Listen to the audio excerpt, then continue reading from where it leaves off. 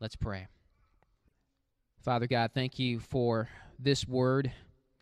God, I pray that you would help us this morning to understand what the word says, what it meant, what it means to us now, Father. We can't fully understand what you want to communicate to us through your word without help from the Holy Spirit. And so I pray now that the Spirit would move upon us and open our hearts and open our minds, that we may hear your word and know you more and love you more. In Jesus' name, amen. Amen. Thank you, Deemer. Good morning. We are continuing through the book of Acts today, just continuing on our journey through the book of Acts and studying in this series called He Reigns. Normally, I do break away from whatever series I'm doing to observe Sanctity of Life Sunday and give a message on the sanctity of life, but just felt led by the Lord to continue to truck on through Acts right now. But I am going to repost today a sermon we gave 2 years ago on Sanctity of Life Sunday that I know impacted a lot of people in our church and was I think a timely word from the Lord then, and it still is today. And so if you guys want to hear a message on the sanctity of life, I'm going to repost that on our website this afternoon along with this sermon.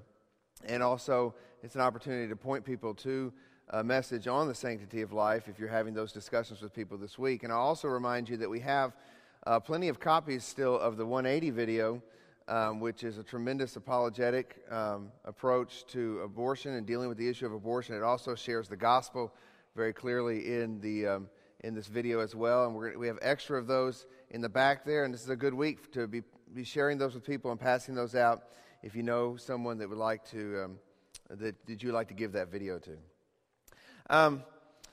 Let's see if any of the children in here know what these are. When I was a kid, at least in my mom's house, I saw she had a room downstairs where she had a bunch of these things, and especially my grandmother's house. These were all over the place.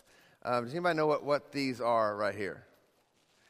Not as much these days. I don't think people do this as much these days, moms, as much as my grandmother did and stuff. But I just grabbed a couple out of this packet up here. I don't even know what these are supposed to be specifically. But do you know what this is? Anybody? Any kids? What is it? It's a sewing pattern. That's right. These nice little flimsy things are sewing patterns, and so I have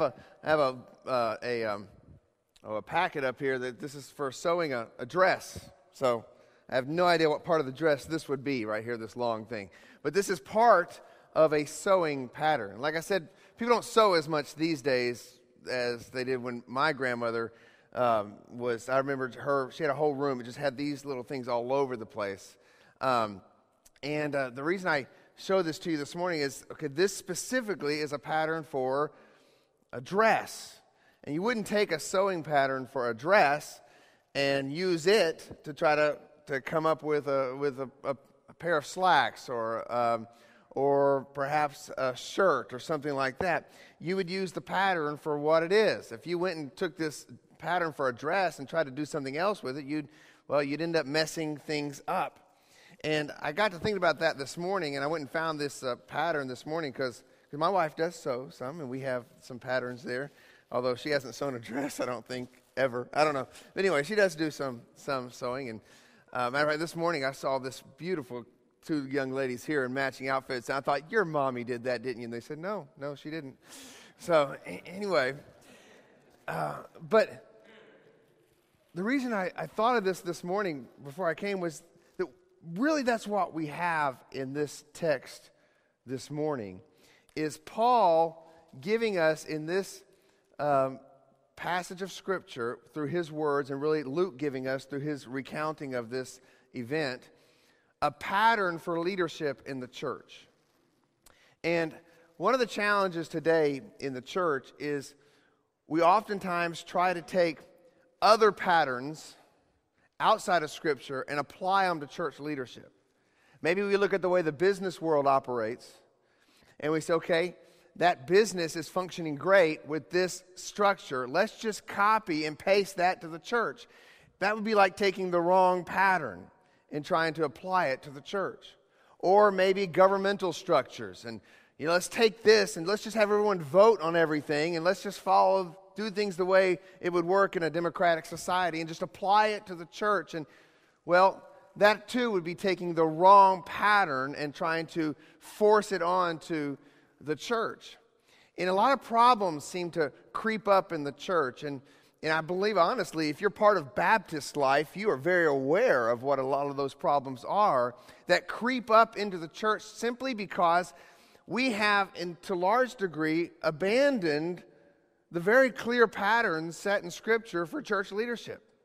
And this text in particular is one of those texts that help us see the pattern. And matter of fact, this text, Luke begins by giving us Paul's words, and Paul actually uses himself as an example of how leaders in the church should act. Let me tell you where we're going today, because this sermon today is going to be a little bit different than some of the sermons we do here, in the sense that we're going to look a whole lot at Paul's example here, at the example of what he did. Partially because that's exactly what Paul wants us to do. If you're an expository preacher, you're going to go to the text, you're going to preach the text that is there, and Paul comes to these Ephesian elders and he lays forth his own life as an example that he wants them to follow. Now there's plenty of doctrine here as well, and plenty of meat here as well, and we're going to get to that. Matter of fact, I'm not going to be able to get through this passage of Scripture in one Sunday. I'm not going to be able to get through this passage of Scripture in 2 Sundays.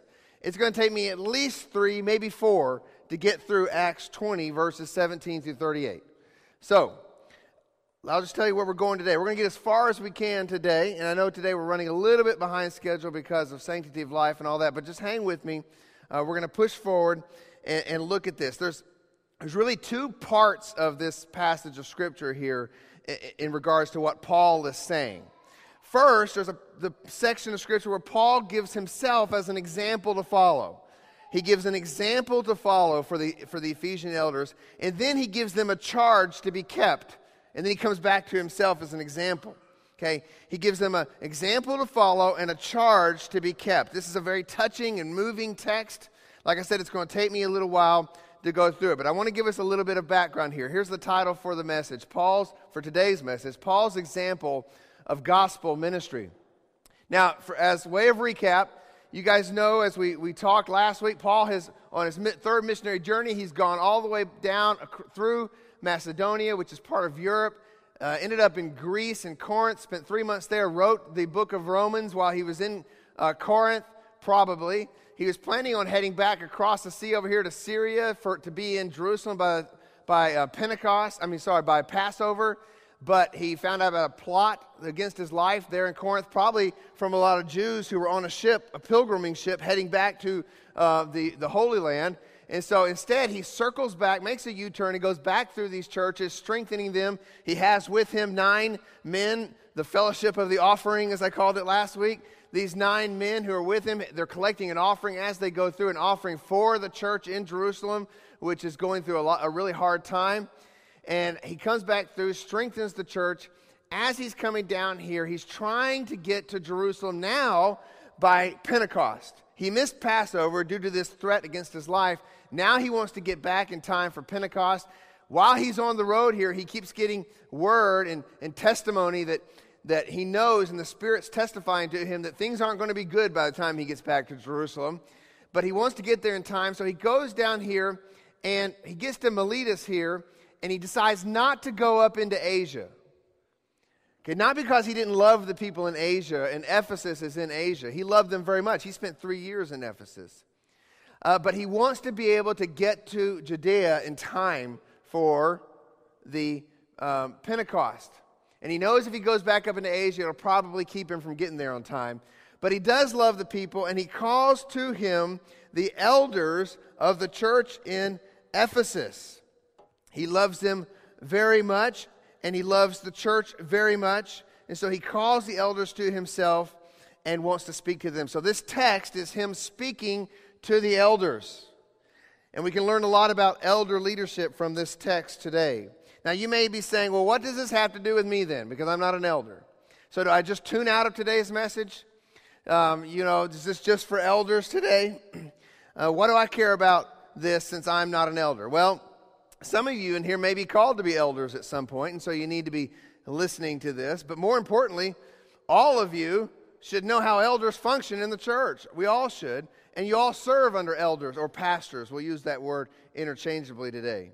You have elders and pastors. You need to be praying for your pastors, and you need to know what to be praying for them. As we look at Paul's example here, you should pray these specific things for your elders in this church.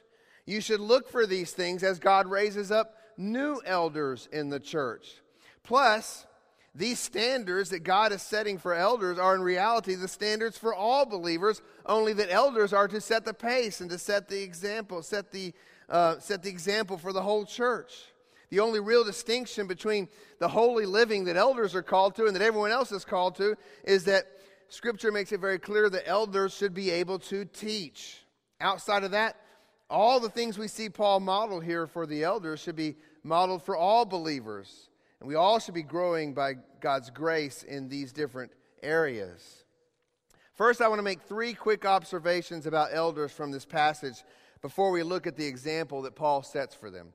3 observations. Okay? Number 1, I want you to look at the number of elders. Let's think about the number of elders here. We don't have a specific number, but we know there's more than one. Verse 17, now from Miletus he sent to Ephesus and called for the elders, plural, of the church, singular, to come to him. This is the pattern in all the New Testament.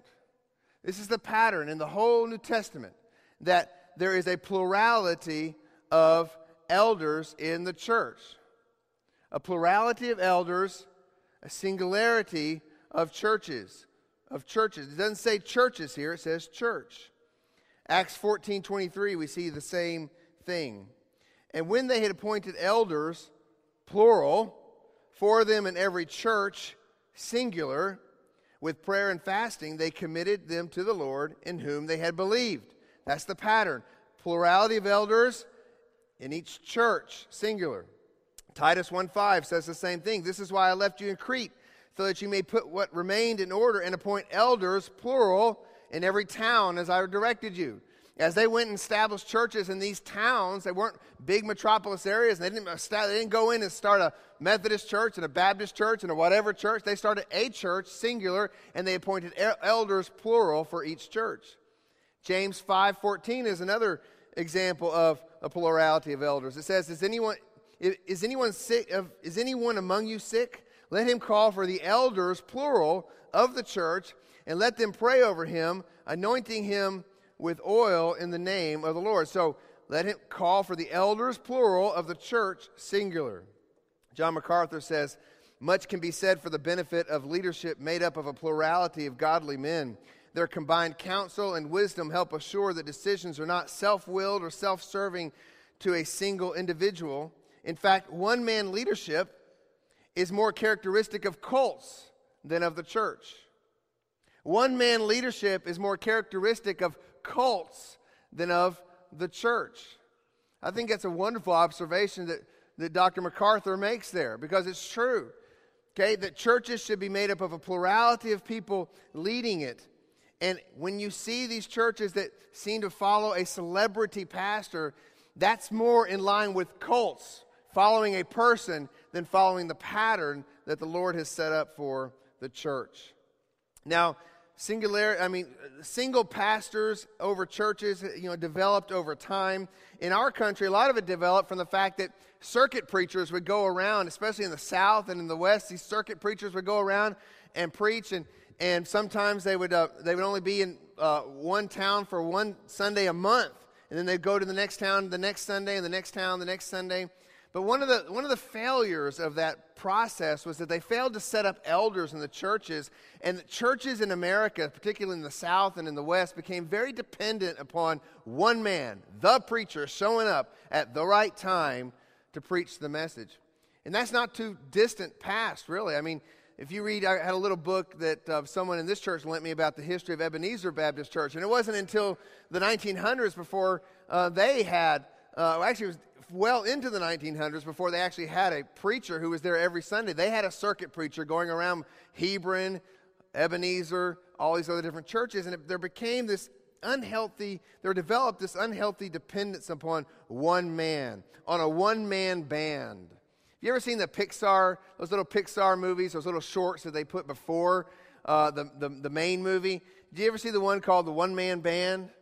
And there's this one guy who has all these instruments on, and then there's another guy who has all these instruments. Have you ever seen those one-man band guys? They have the drum, they have the cymbal, and they maybe have a fiddle or something else. And they have all these instruments attached to them. Well, in the Pixar movie, there's two of these guys, and they're trying to impress this little girl who has one coin left, because they're both trying to get her to give them her last coin. And so they're trying their hardest to impress, and they just keep going more and more, and they start going crazy with all their instruments. This is a funny little short film, but I think that's what happens in churches when you get one-man leadership. You get one-man bands, and these men try to do everything in the church. They may not be gifted at every instrument, but they're going to try it, and they're going to go for it, and they're going to try to impress the people, and they're going to try to get what they can from the people in the sense that they want to get that praise and adulation, do everything they can to show that, hey, I'm the man. And that's what happens when we don't follow the biblical pattern. The fact of the matter is God has gifted multiple men for each church with a lot of different talents and skills. And I mean, there's been plenty of times that I've been in churches and you see a situation where there's a senior pastor and maybe people don't like his preaching, but they sure like this about him. Boy, he's such a personable guy. I just wish he preached better. Or maybe vice versa. Boy, he's a great preacher, but boy, he's as cold as ice, and it's so hard to get to know him. And well, that's because the one-man band can't do everything. And God's designed it for us to have a multiplicity of elders in the church, and so that while one man may be gifted more at preaching and public proclamation, another man is gifted at one-on-one discipleship, and that's okay, because God has designed it to be that way, to have a multiplicity of elders. Proverbs 11:14 says, where there is no guidance, a people falls, but in abundance of counselors, there is safety. Second thing to notice here, observation, is the title for elders. I've said before, and we've said here in our church and tried to make it clear that the word elder, overseer, and pastor are all interchangeable. And perhaps nowhere in Scripture is that more clear than in this text right here. Verse 17, it says, and now from Miletus he sent to Ephesus and called the elders of the church to come to him. That word, presbyteros, elders, is one word here for this role, this office in the church. But then you get to verse 28 and it says, pay careful attention to yourselves and to all the flock in which the Holy Spirit has made you overseers, to care for the church of God which he obtained with his own blood. The word overseer here is a different word, episkopos, okay? And then we see the word shepherd or pastor in the verbal form when Paul says care for the church of God. He's telling them to shepherd the church of God. So all three words are used here in this text: elder, overseer, and shepherd. And we also see it in other passages as well. Titus 1:5. Paul says this to Titus, this is why I left you in Crete, so that you might put what remained into order and appoint elders in every town as I directed you. If anyone is above reproach, the husband of one wife, and his children are believers, and not open to the charge of debauchery or insubordination, for an overseer, so now he uses a different word, as God's steward must be above reproach. He must not be arrogant or quick-tempered or a drunkard or violent or greedy for gain. So there, Titus uses both of those words interchangeably. And then Peter, in 1 Peter 5:1, uses all three words when he says this. So I exhort the elders among you, as a fellow elder and a witness of the sufferings of Christ, as well as a partaker in the glory that is going to be revealed, shepherd the flock, that's the word for pastor, shepherd the flock of God that is among you, exercising oversight. And there's the word for overseer in the verbal form. So in this text, as well as other texts, we see elder, overseer, shepherd, or pastor. That's the same word used interchangeably. And finally, the third observation from this text before we get into it is the calling of elders. Verse 28 says this: pay careful attention to yourselves and to all the flock in which the Holy Spirit has made you overseers, to care for the church of God, which he obtained with his own blood. The Holy Spirit has made you overseers. Who makes elders elders? The Holy Spirit makes elders elders. It's not a career. Okay, it's not a career path that someone chooses. It's a calling, a divine calling to be approached with the utmost prayer and discernment. It should be recognized by the church, and the church should pray for elders to be brought up in the church by the Holy Spirit. The Spirit of God puts the desire in the heart, the giftedness in the person, and the church, along with the other elders, through prayer and the word, recognize the calling. I believe with all my heart, and I may be wrong, it's completely up to the Holy Spirit, but I believe in 2012, the Lord will be adding elders to this church.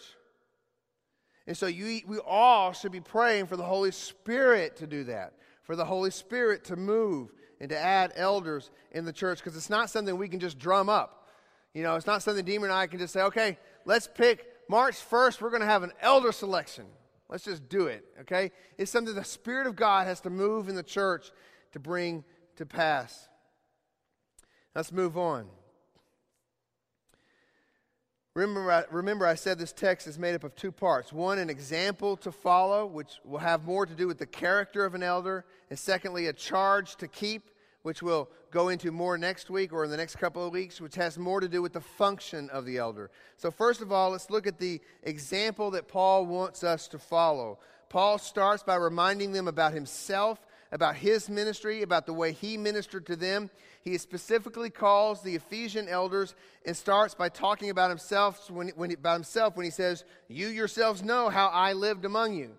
Okay, so from Paul's example, we learn that elders should be, number one, men of consistent, visible holiness.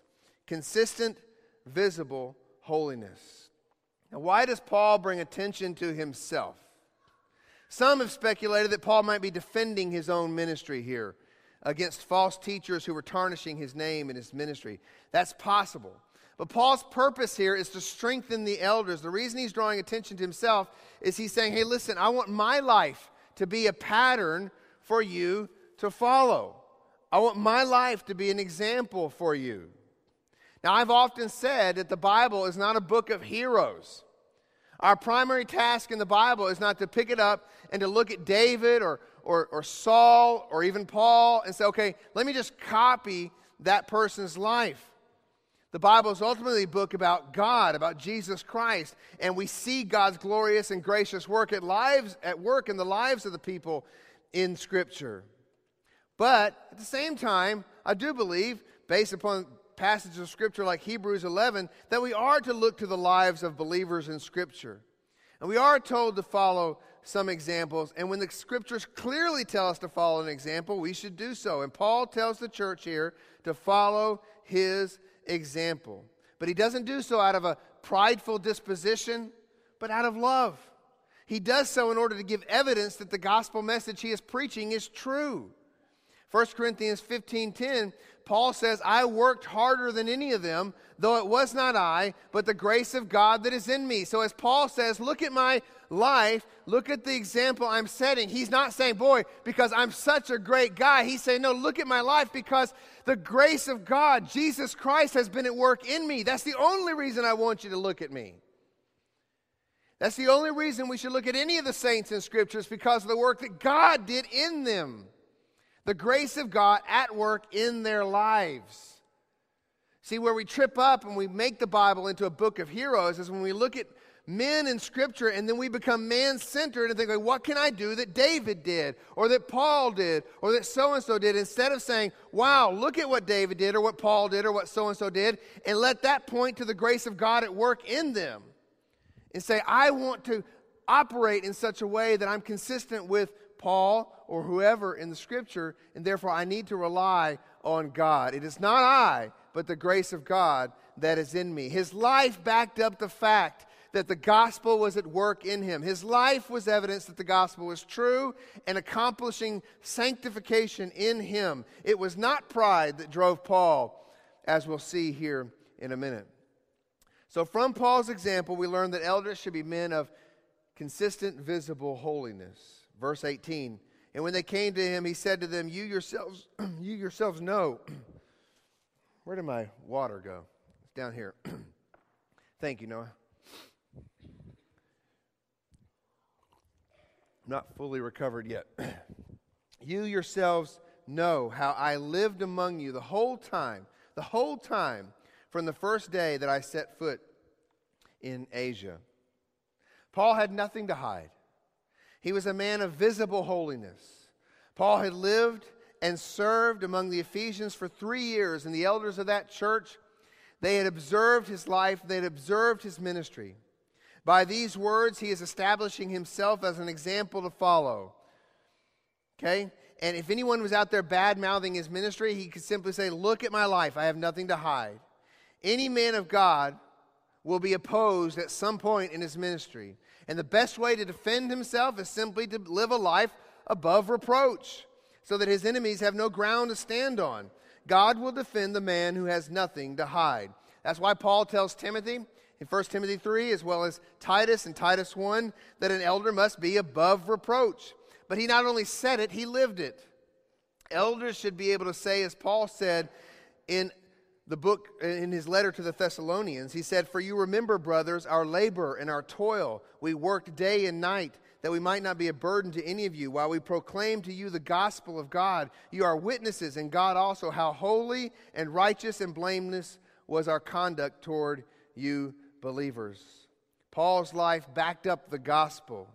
In his classic book called The Reformed Pastor, Richard Baxter, if you haven't read the book, it's a good read. The Reformed Pastor, he wrote this. He said something similar to this. He said, "Don't unsay what you say from the pulpit by the way you live your life." Don't unsay what you say from the pulpit by the way you live your life. And that should be the charge for every pastor, is not to unsay what he says in the pulpit. This, of course, does not mean sinlessness. The Apostle John made it very clear that if any of us thinks we're without sin, we deceive ourselves. The truth is not in us. Paul is not claiming sinlessness either. Read Romans chapter 7. Paul struggled with sin just like all of us do. Paul is not claiming sinlessness, neither can any pastor, should any pastor claim sinlessness. Matter of fact, all pastors have failed in almost every way. You look at 1 Timothy chapter 3, and you read those qualifications for elders, and you read things about not being angry, not being quarrelsome, and things like that. I guarantee you every pastor has at some point failed in those areas. And then you get to the section about, being the husband of one wife. Well, does that mean every pastor has committed adultery? No, but Jesus sets the standard of adultery so high that if you've ever even looked at a woman in lust in any sort of way, then you've committed adultery. Therefore, a pastor, just like every other man walking this planet, has committed sins and has failed. But the question is this: what's the overall pattern of his life? Is the gospel at work in him? Are we seeing victory in his life? Is he consistently above reproach? Is there evidence that the gospel is sanctifying him? Or does he have a pattern of sin that disqualifies him? Because just as Paul tells the elders in Ephesus to imitate him, elders are to have a visible holiness because they set the example in the church. 1 Peter 5, 2 through 3 says this: "Shepherd the flock of God that is among you, exercising oversight, not under compulsion, but willingly, as God would have you, not for shameful gain, but eagerly, not domineering over those in your charge, but being examples to the flock." Being examples to the flock. Paul tells Titus something similar in Titus chapter 2, that he is to be a model of good works. He is to be a model of good works. Hebrews 13:7 says, "Remember your leaders, those who spoke to you the word of God. Consider the outcome of their way of life and imitate their faith." As a pastor, if this verse doesn't drive you to your knees, begging God for mercy and grace and for His grace to be at work in you, then I don't have any idea what passage of Scripture can. You know, this is a terribly weighty message to prepare, because Paul's speaking primarily to elders. Like I said, there's application here for all of us. But elders should live in such a way that the rest of the congregation can imitate their faith. That is a very scary, scary proposition. This should cause each and every person aspiring to be an elder, aspiring to ministry, to stop and examine themselves. For we know that elders will incur a stricter judgment. James 3:1, "Not many of you should become teachers, my brothers, For you know that we who teach will be judged with greater strictness. It's not that James was against the teaching of Scripture. James loved Scripture. He wanted Scripture taught, but he says, not many of you should teach. Because you're going to incur stricter judgment. Because the teaching and the preaching of God's Word is a heavy thing. A heavy thing. Hebrews 13:17, obey your leaders and submit to them, for they are keeping watch over your souls as those who will have to give an account. Let them do this with joy and not groaning, for that would be of no advantage to you. The elders of this church will have to give an account. An account for each and every person under their leadership. Deemer, if that doesn't make you squirm, I don't know what it does, but it makes me squirm. Because I know right now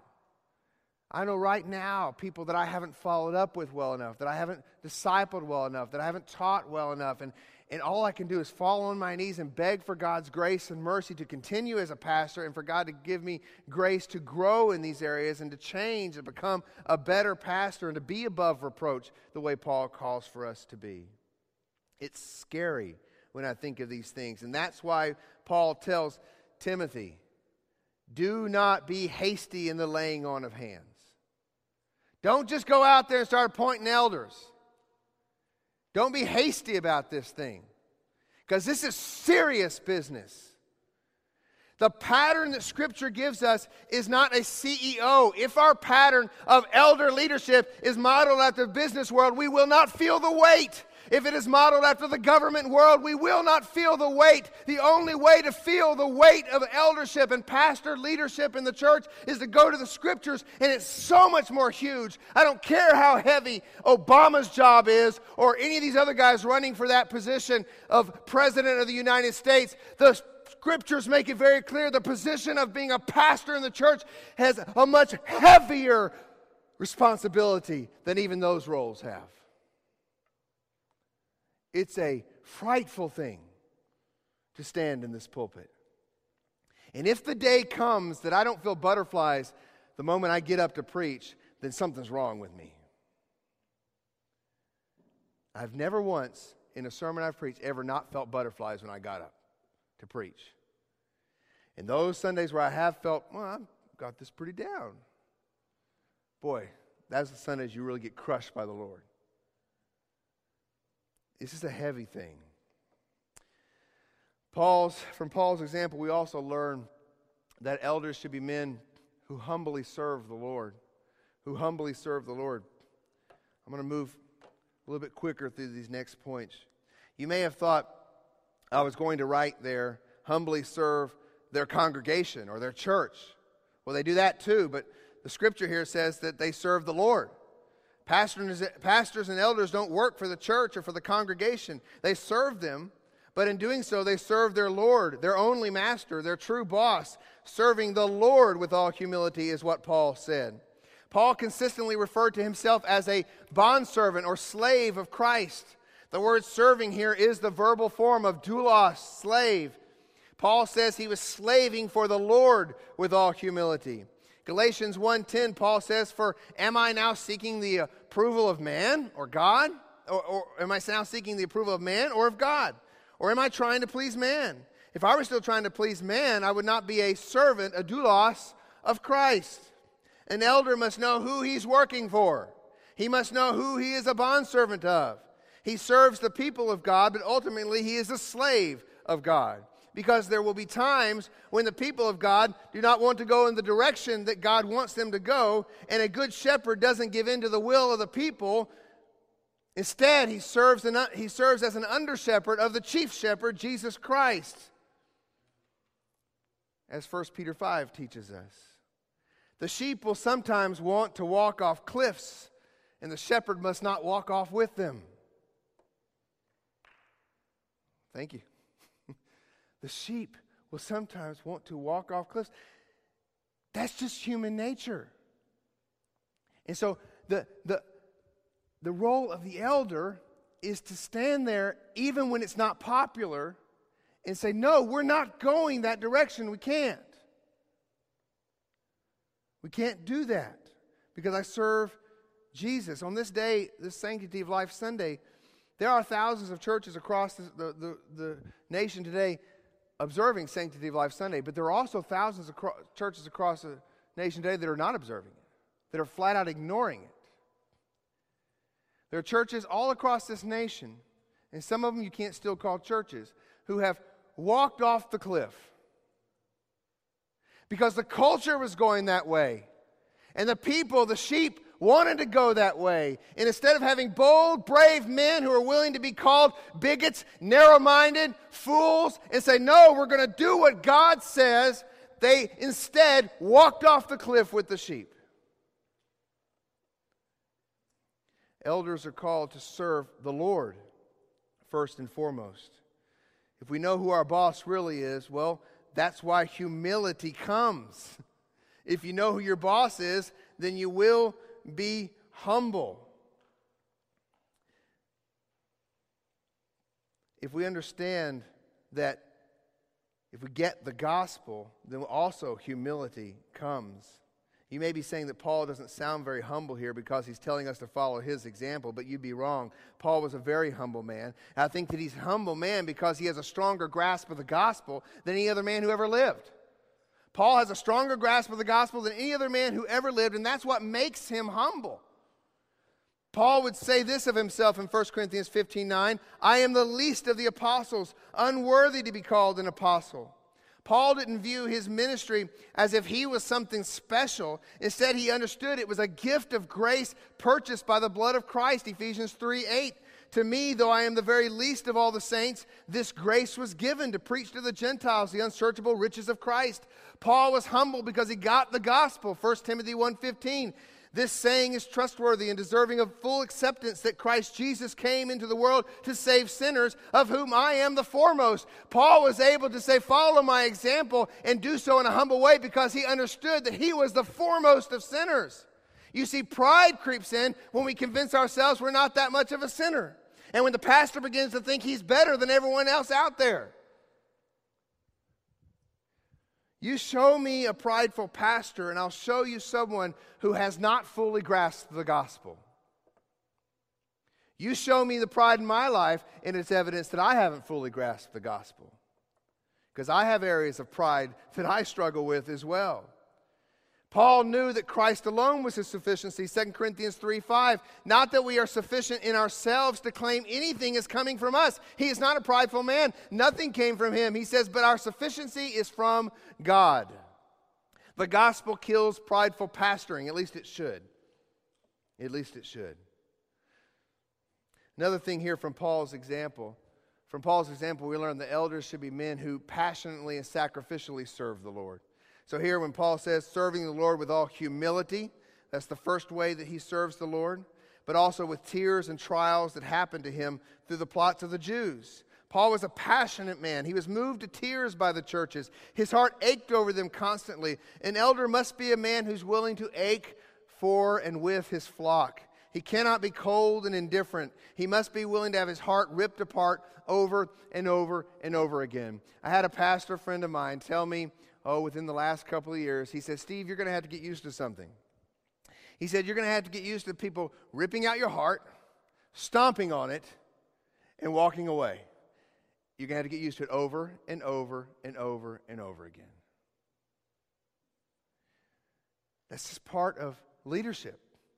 That's part of being an elder in the church, is that you've got to be willing to experience pain. And in this case, emotional agony that Paul experienced for the churches was tremendous. He had great sorrow and unceasing anguish in his heart. We read that in Romans 9. That was over his lost Jewish kinsmen. But he also had anguish and affliction in his heart and many tears for the churches, as he mentions in 2 Corinthians 2:4. And later in this passage, we read in verse 21 that he did not cease day or night to admonish everyone with tears. He had an inward toil and pain, much of it very private. I think most elders could tell you, most pastors will tell you, that they have a lot of inward pain, a lot of inward toil. But also he had physical pain and trials, sometimes very public and humiliating. in this case through the plots of the Jews. We know that in Paul's life he was stoned, he was run out of town, he was beat, he was called all sorts of names, he was ridiculed. Plots were made against his very life. And God had told Paul such in Acts 9 that he was going to suffer for his sake.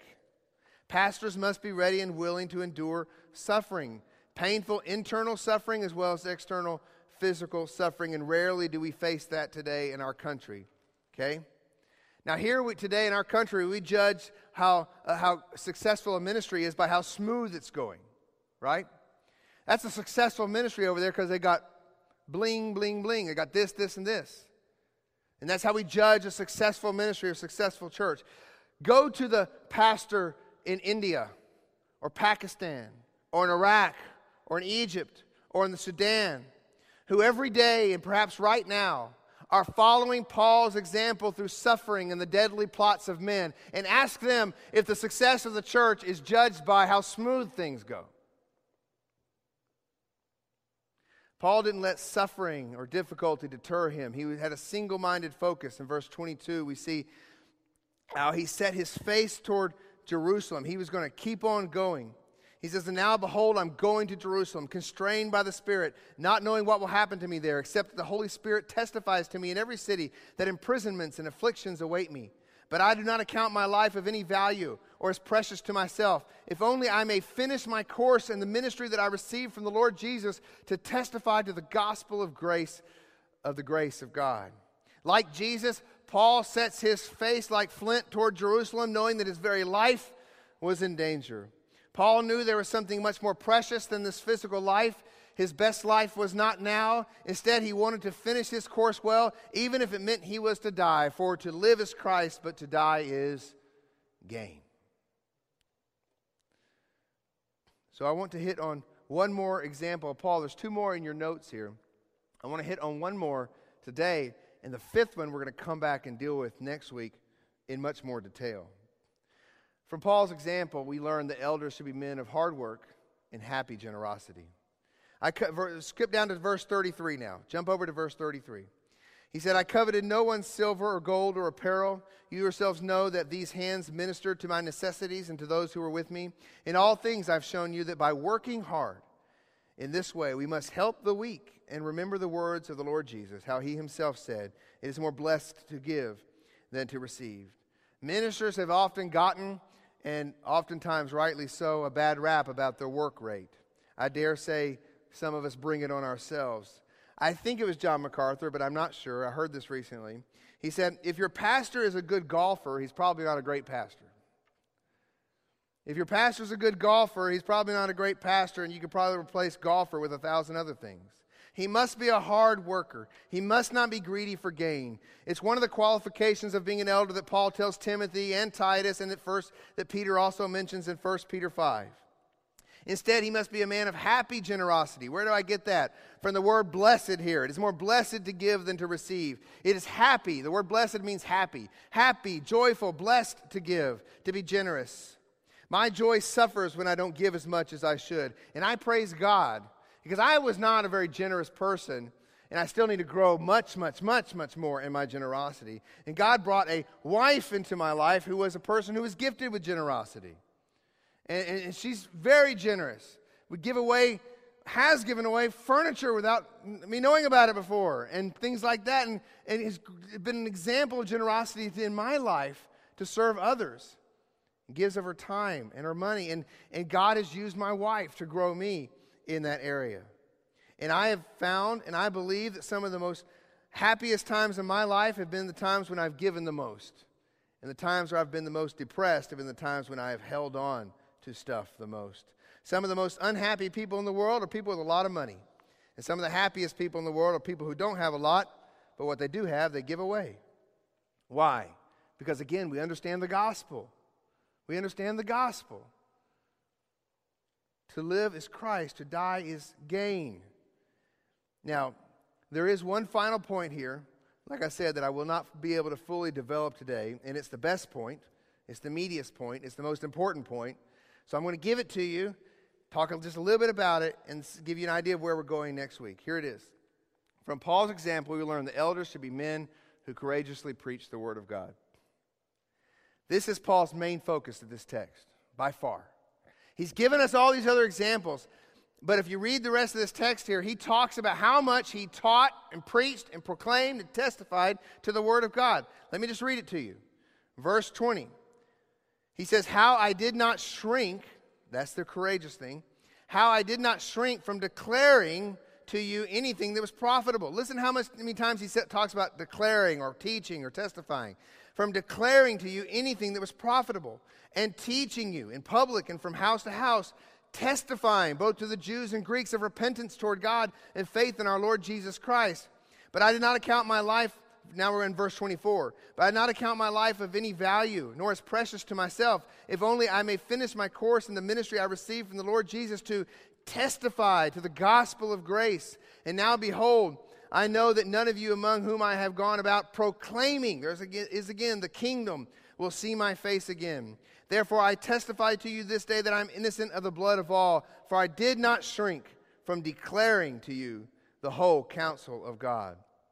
That phrase, I did not shrink from declaring to you, starts that section off in verse 20, ends it in verse 27. For I did not shrink from declaring to you the whole counsel of God. It's like bookends for this text. That's his whole point, is that he did not shrink from declaring the whole counsel of God. 5 different words. He talks about declaring, teaching, testifying, proclaiming. He says declaring again, so really 4 different words, but he says them different times. Declaring, teaching, testifying, he says twice, proclaiming, declaring. And 6 observations about his teaching. There's value in it. It was valuable, profitable. Where it was done, in public and in private. And the content. It was of repentance and faith. It was of the gospel of grace. It was about the kingdom of God. Ultimately, it was the whole counsel of God. It all comes back to the gospel. This is Paul's primary message. He wanted them to follow his example of gospel proclamation because ultimately it was the gospel, according to Romans 1:16, that has the power to save. This is what makes this not a man-centered message. It's because Paul brings them back to the gospel. Everything about Paul's example is that he wants men to follow him because of the gospel of Jesus Christ that has radically transformed him and led him in a radical devotion to God. Visible holiness because of the holiness of God. Humble service because he's been bought with a price. Sacrifice and pain was so that he could share in the sufferings of his Lord. Hard work and happy generosity were the outflowing of a man who knew hard work, who worked hard, yet knew it was not him, but Christ in him doing the work. And a man who could give away everything because to live was Christ, but to die was gain. Paul's hope in the gospel to save and to sanctify him was what pushed him forward. And it was the only hope that he was giving the Ephesian elders. Look at verse 32. He says, and now I commend you to God and to the word of his grace, which is able to build you up and keep you and give you the inheritance among all those who are sanctified. He commends them to God and to the word of his grace. Paul's hope was that the gospel would establish these Ephesian elders. That was the pattern he wanted them to follow. Now, as we get into this next week, we're going to look at that teaching element there. What is all this stuff that Paul talks about? What is this gospel of grace? Why is it profitable? What does it mean, the whole counsel of God? And then after that, we're going to get into Paul's charge to the Ephesian elders. And we'll see if I can get it all in next week, but it may take a couple of weeks to do that.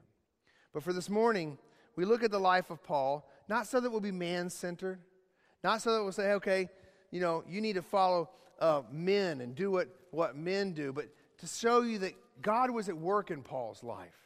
The gospel had taken effect. Not only did it save Paul, it was transforming Paul into a man of God, and it was the evidence that God was at work. And so Paul could boldly say, hey, follow my example. Follow my example. And you know what? I'm scared to say that. I'm in that position because God has placed me as an elder in the church, as is Deemer. But it's scary to say that because I know there's so much work that God still has to do in my life. I think if all of us are here, we're honest. There are so many areas of work that God has to do in our life.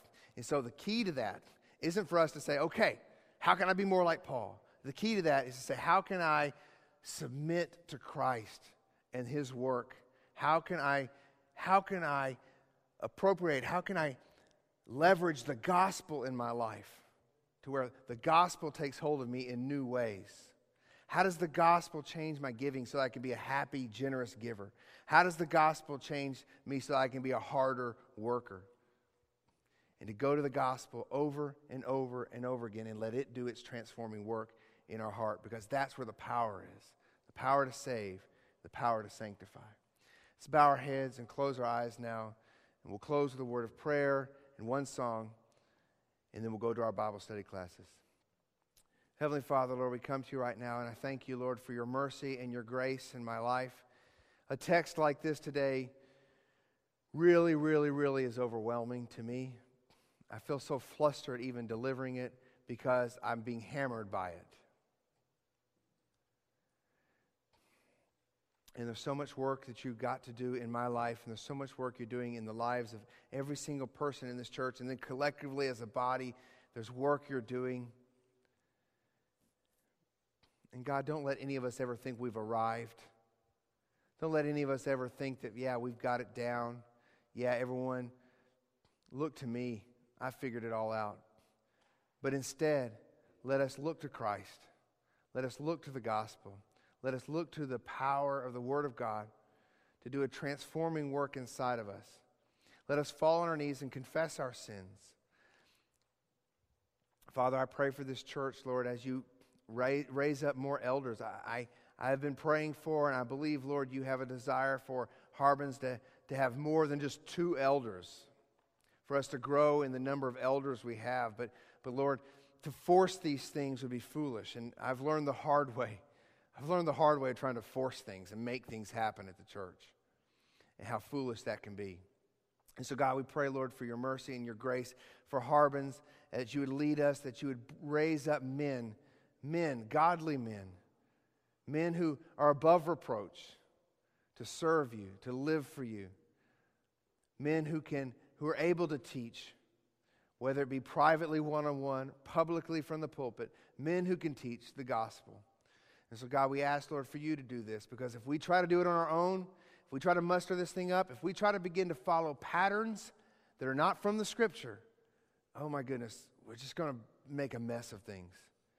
Oh God, we just pray, Father, for your mercy and for your Spirit to lead us in the right way. We ask this in the powerful name of Jesus Christ. Amen.